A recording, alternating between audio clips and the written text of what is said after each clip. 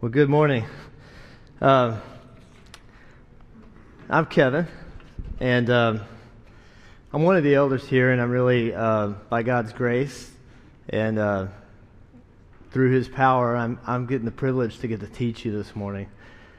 And I'm really excited about it because one of the reasons that I say that it's by His grace and through His power is I've actually been pretty sick the last couple of days, and so you're probably not going to want to shake my hand now, but it's amazing how God can show Himself strong in our weakness. I really thought it wasn't going to happen. We're going to have to do something kind of the old-fashioned way this morning. You're actually going to have to look in your Bible or on this Bible in your app to follow along with me this morning. We don't really have it up on the screen.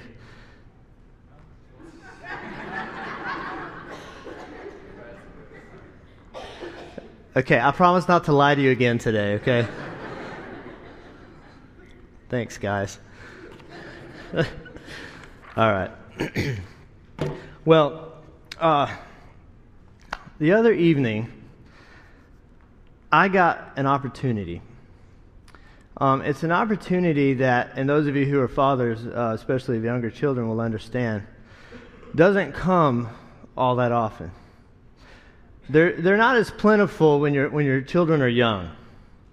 These are times when you're alone, when you're by yourself, when you get to think, when you get to kind of not think. And I got one of these opportunities. I actually got to go and sit in the hot tub. We live in an apartment right now, and there's a hot tub there. So now Rebecca was not feeling well, so I fixed dinner, took it to her, fed the kids, did all the stuff, cleaned up the dishes, and she goes to bed. It's about 7:30. I'm not ready for bed yet, okay? And the kids are getting ready for bed. They've got their bedtime routine. So I declared, do your bedtime routine, and so. Of course, they automatically do everything without being prompted, right? Yeah. So, anyway, I was counting on that, kind of. So I kind of got it started. I got the ball rolling. I saw that it was going, kind of like a bowling ball, slowly going down the lane. I thought, surely it's going to hit those pins. I don't have to see it happen. So I sneak out, and I go to the hot tub, and I sink into the warm water. Now it's getting cool, right?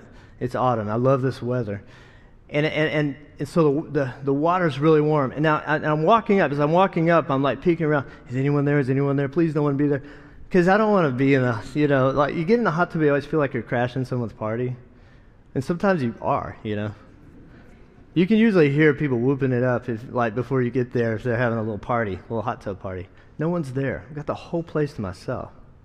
I mean, this is unbelievable. I'm really excited about this. So as I sink in, I feel the contrast of the warm water with the cool, crisp air. I see the steam of the hot tub coming up. It's kind of dissipating several feet above the hot tub. So I have sort of my own little biome of comfort. And I begin to simmer in the hot tub, and this really is one of these times. I don't take them for granted anymore. Now I only have 2 children, so I'm not going to pretend that I understand how Darren feels. He's got 7, and I'm not going to pretend I understand how Chase feels. But I do have 2 kids, and they're younger, and so it takes more. These are precious, precious moments. So I'm thinking and I'm praying. I'm noticing the trees changing colors. Some of the leaves are gently shaking in the wind.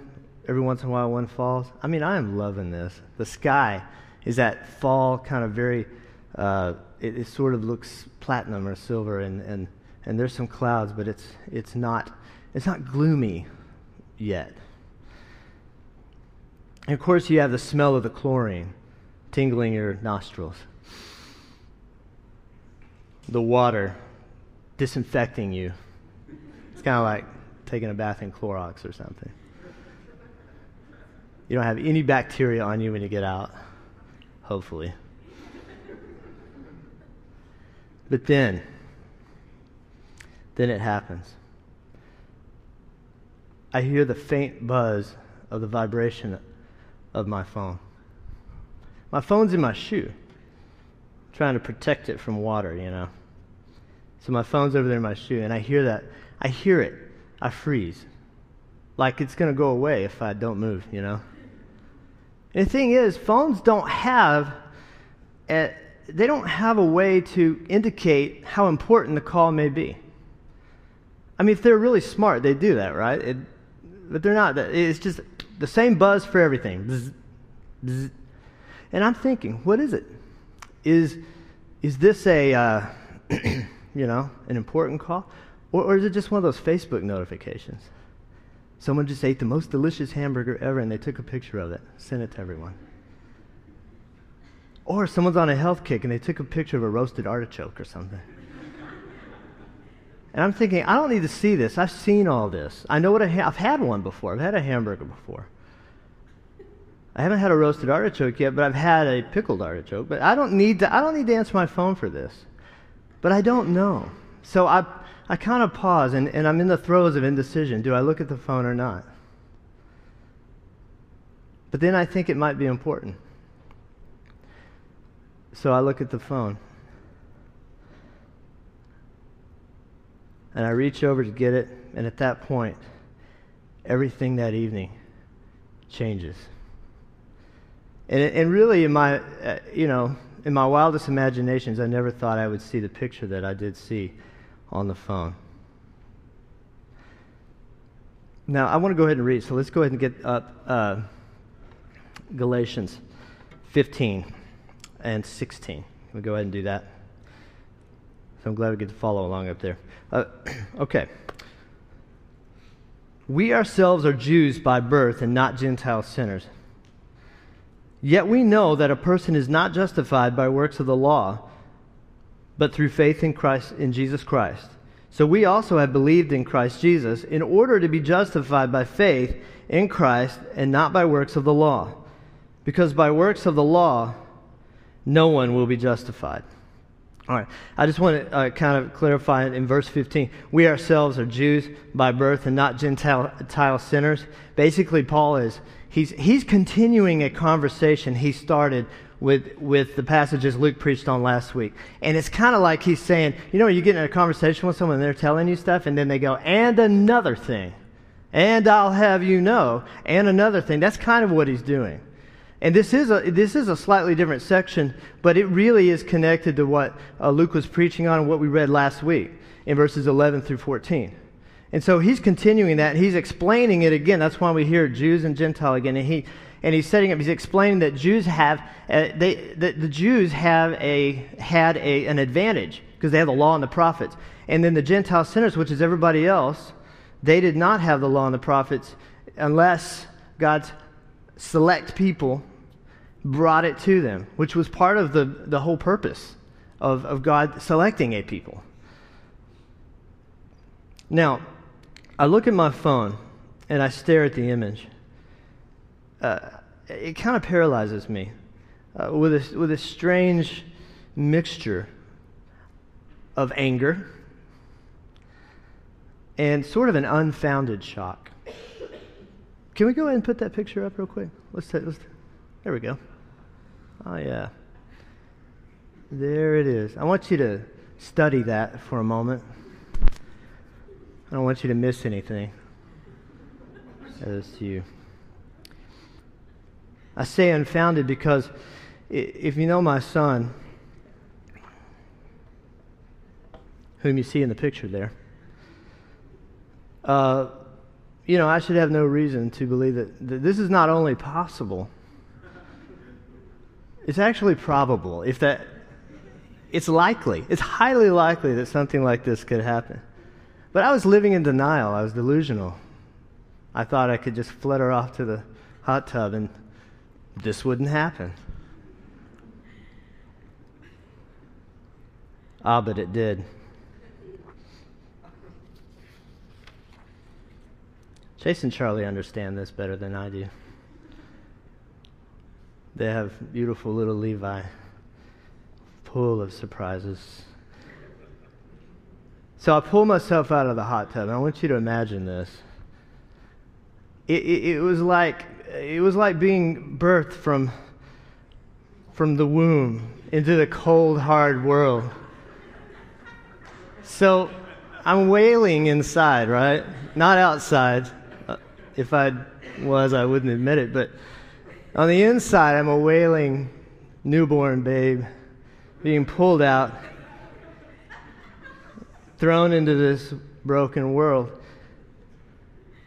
And I'm making the journey. It's not a long journey, but it felt like one of the longest journeys back to the apartment. I'm walking back. And I'm imagining the different scenarios, the possibility, the different ways that this possibly could have happened. I'm thinking about what was actually going on there. Because this actually is not part of the bedtime routine. So, I saw the picture. My wife she sent this to me. She texted it to me. And she didn't need to explain anything, but there were very few words under it, and it just simply said, "Please come home."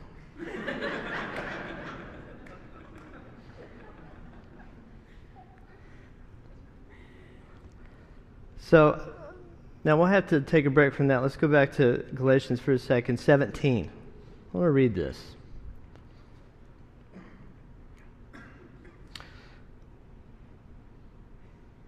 I'll just go ahead and read it. If you can find it in your Bible, that's fine. And when he gets it up, that's good too.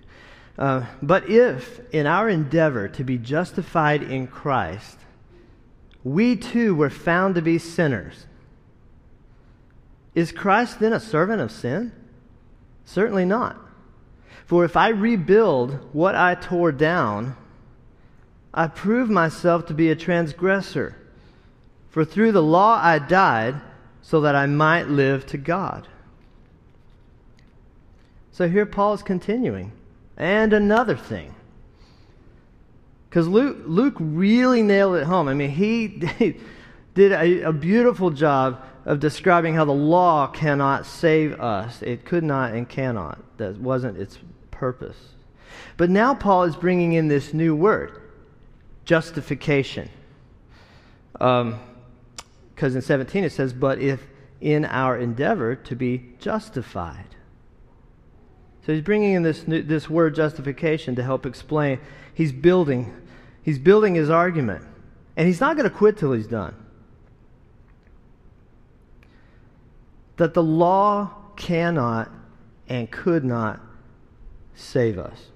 So let's talk about what justification is. I mean, we know it sort of sounds like the word justice, and we have our own idea of what justice is.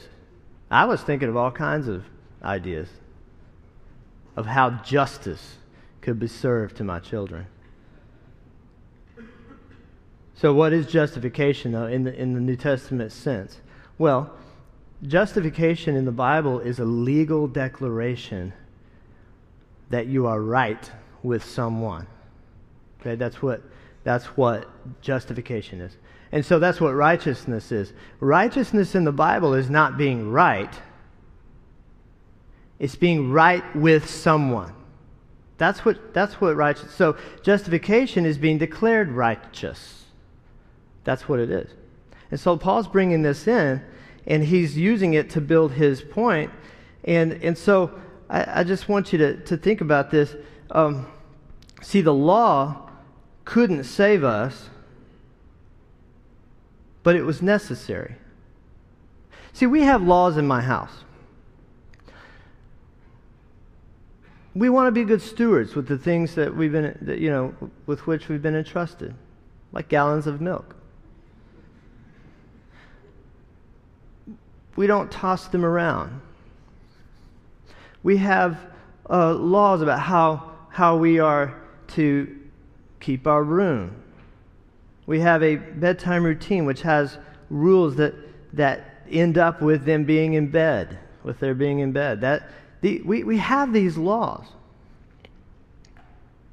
But I want you to think about what do these laws do in our relationship as mom and dad? What do they do? Do they make them more or less my son and daughter? See, when I walked into that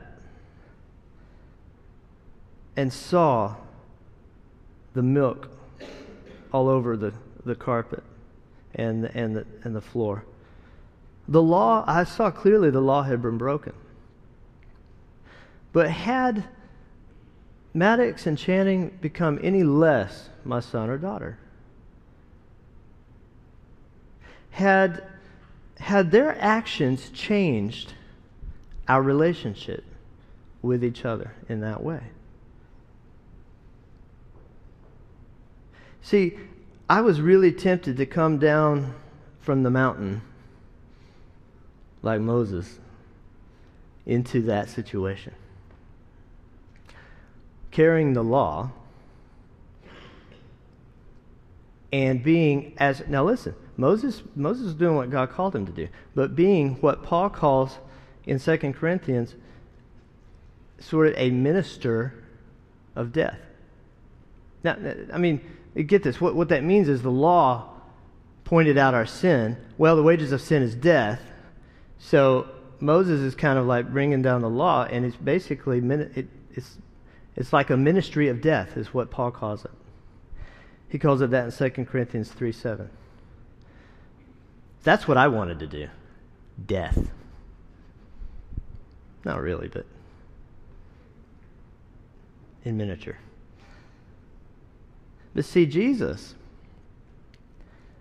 comes down from a hill, off of a cross, not with that law again, but he comes having fulfilled that law. See, let's look at 18 again. Can we get 18 up there? Yeah, there we go. For if I rebuild what I tore down, I prove myself to be a transgressor. So when Jesus is coming, when he comes down from the cross, down the hill to a people, he's not a minister of death and the law. He actually defeated death. He tears it down. So why does he want to rebuild it again? He doesn't. He fulfills the law. That's really what it was pointing to in the first place. That's really what it was all about to begin with. That's why God called the people to himself. That's why God brought them the law to show sin. That's why God used Israel to minister to the rest of the world. And it's all because of Jesus. So really, my kids, you should have heard.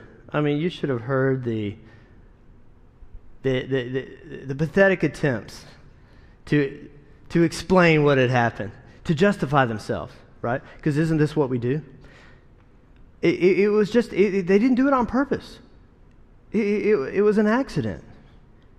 See, Maddox was trying to see, he was doing a scientific experiment. And Channing was trying to teach him science.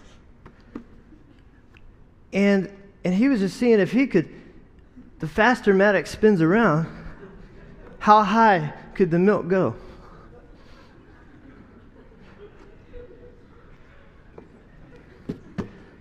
Well, there was something they didn't count on, and that is that it's a full gallon of milk. And Maddox's little hands lost grip. Which Channing pointed out, well, we did learn something, so.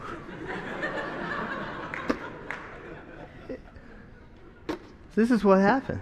So, Dad, I didn't do it on purpose.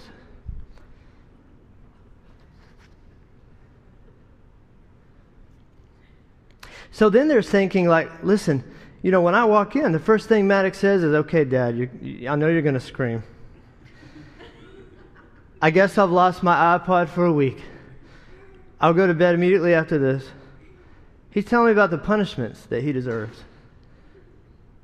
How many times have you done that? Why do you do that? Because you want to justify yourself. I'm going to declare my own punishment And that way I will be right with him.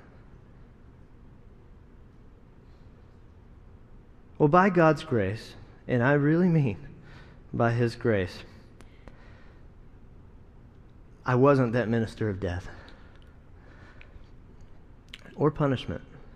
Now, I disciplined my children. And among those, forms of discipline were that they scrubbed the carpet and the floor much longer than they really needed to. And were really doing any good. But I made them do it for a really long time. And, of course, they paid for the milk. But, does this really work? Does this really undo anything, right? So here's what happens. It was this part wasn't even open here, top. The milk exploded from the side, right? And so what they were doing, and this is what we do as well, is just basically just, trying to fix it. This is my daughter's, by the way. I don't have designer duct tape. I had the real thing, so tape it up there, right? Now, we've been to the Mayfield plant. Is that what it is? Is that the milk company? I hope I have that right. And watch the milk being shot into the gallons. That can only happen once, right? You can only do that once. So, could my kids really could they really reverse the problem? Could they really undo it by themselves? Could they really tape up the side? Could they really get the milk out of the carpet and put it back in the carton? Can you identify with my son and my daughter? Does your life look like this? Now, it sounds funny, but I'm being serious. And does your heart look like this? Because you may not show it. No one may know. But is this what your heart looks like? Or your life may be evidence of this. Cracked, spilled, beyond repair. Listen, you can't put that milk back in. I don't care if you could spend hours and hours vacuuming it. What are you going to do? How is it going to get back in? You cannot do it. Of course, we steam clean the carpet, but it's in the padding. We're trying to get it out, but it's clean. It's cleanable. We can do something to kind of remedy, but we can't really we can't make the milk carton new again, full of milk. We can't do that.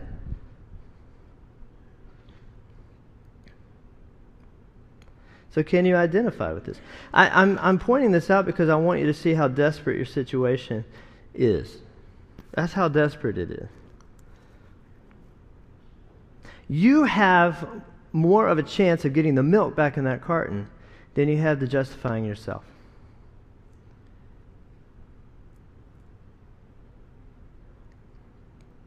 But you try to do it anyway. I try to do it.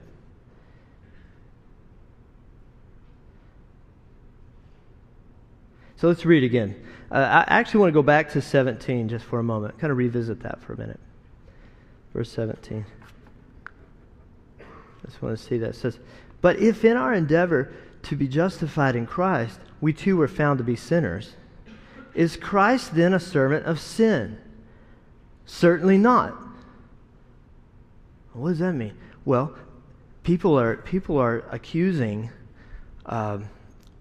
those who were declaring their freedom in Christ from old customs and traditions of man that really were part of the law, because the law there's moral law and then there's the sacrificial law. There were all those different sections of the law, and they were saying if you don't follow the law and allow that to justify you, then what you're saying is you condone sin.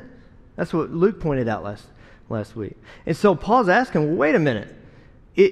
So in our endeavor to be justified through Christ, in Christ, but we're found to be sinners, does this mean that Jesus is a servant of sin? Now, this is a little bit of an allusion back to what I pointed out in 2 Corinthians 3, that Moses was kind of a servant of sin, so to speak, because he was bringing the law down, which exposed our sin and death. And so he's saying, is this what Jesus does? He says, certainly not. For if I rebuild what I tore down. So he's saying, why would he do that again? Why would he need to rebuild that? He's already torn death down.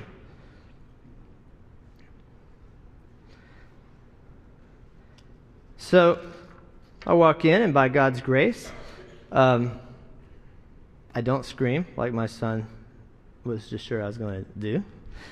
I'm not doling out harsh punishments. And by not doing that, am I condoning the sin? Am I condoning what they did? Am I saying, you know what, guys?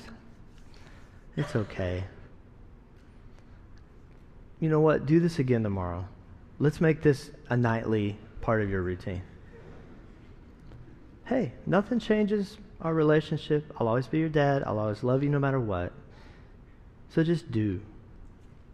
Why don't y'all, do something with honey or jelly and peanut butter? I don't know. Just be creative. Am I doing that? No, I'm not doing that. So I have a very pointed talk with my kids. But it gave me a good opportunity to try something I really only learned fairly recently, is how to apply the gospel in those situations, how to bring grace. By explaining to them, hey guys, you can't make this right. I don't care what you do. But I declare you right with me. Isn't this what Jesus has done? Because we're all the milk cartons. See, it happened in the garden in Genesis. It got spilled. It can't put it back in.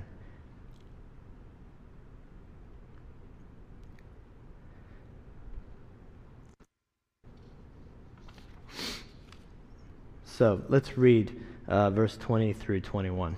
Let's get that up there.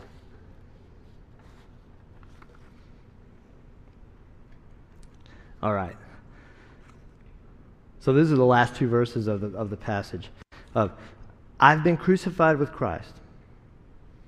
It is no longer I who live, but Christ who lives in me. And the life I now live in the flesh, I live by faith in the Son of God, who loved me and gave himself for me. I do not nullify the grace of God, for if righteousness were through the law, then Christ died for no purpose. Whoa, he really nailed it home right there. I mean, he ran it home. You don't nail something home. He really made the point there. I mean, this is a letter to a church. These are the Galatians. They are being tempted, and they're succumbing to the temptation of trying to justify themselves by what? The law. And he's saying, if you can do that, you nullify grace, and Jesus did what he did for nothing. I mean, that's hard. Much of my life has been justifying myself, trying to, before God. And I suspect that this is true of you, that maybe not much of your life, but in your life you've done this. I mean, I suspect that you completely identify with my kids, and you identify with the Galatians. And Luke did a great job of describing all those different scenarios last week. I'm not going to do that again. But this is what you look like when you do that. I mean, this is how absurd we are when we're trying to patch things up, and we're trying to go back to God and say, look, see, I did this. Pour the milk back in. This is how, it's laughable. I mean, it's absurd. But why do we do it? And Paul's asking the same questions to the Galatians. He's basically astonished that this is happening. Because this isn't good news. Let's look at 2 Corinthians. I don't think I have it up, but if you want to look in your Bible, I'll just read it out loud. I didn't give this to Garrett. But I want to read 2 Corinthians 5:17. Chapter 5, verse 17.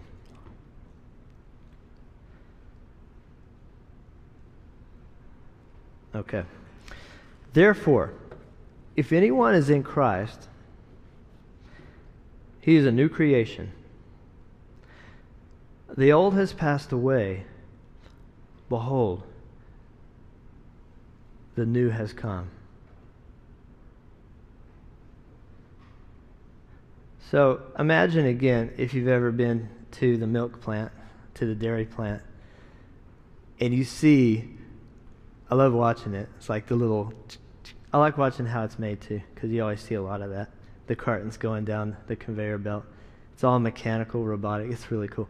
But the milk is poured into the carton for the first time, and then it's sealed, and it's brand new.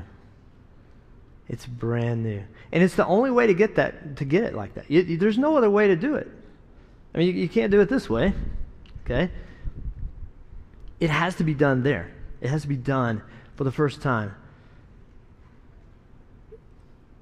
And that is what Paul is saying we are in Christ. We're that brand new, shiny carton of milk. Sealed, new, fresh. And so we're not just taped up. We're not just sort of fixed. He says we're made new. So just here at the end, before I pray, and Luke is going to be leading us into communion and worship, I just want to read 20. Verse 20 of Galatians, of our passage in Galatians. I just want to read that again and end on that. There we go. I have been crucified with Christ. It is no longer I who live, but Christ who lives in me. And the life I now live in the flesh, this is the part I really want to get. And the life I now live in the flesh, I live by faith in the Son of God, who loved me and gave himself for me. What it means by living in the flesh is it doesn't mean living in your sin nature. That's not what that means. He simply means the life that I'm living here as a, in my tent of a body, in my flesh, is by faith. It's in the Son of God. Meaning that I do now have the righteousness of God. God has now legally declared me right with him. He has not declared me right. He's declared me right with him. There was only one right one, right? That was Jesus. There's only one right one. But we're right with him. So that gives us, in a practical sense, that is what is going to make it possible for my kids to not do things like this. This is what is going to make it possible for me to put sin down. Why? Because a perfect life was lived and now lives in me. So even though we see ourselves as this, that is not actually how God sees us. He sees us through the lens of what his Son has done and continues to do.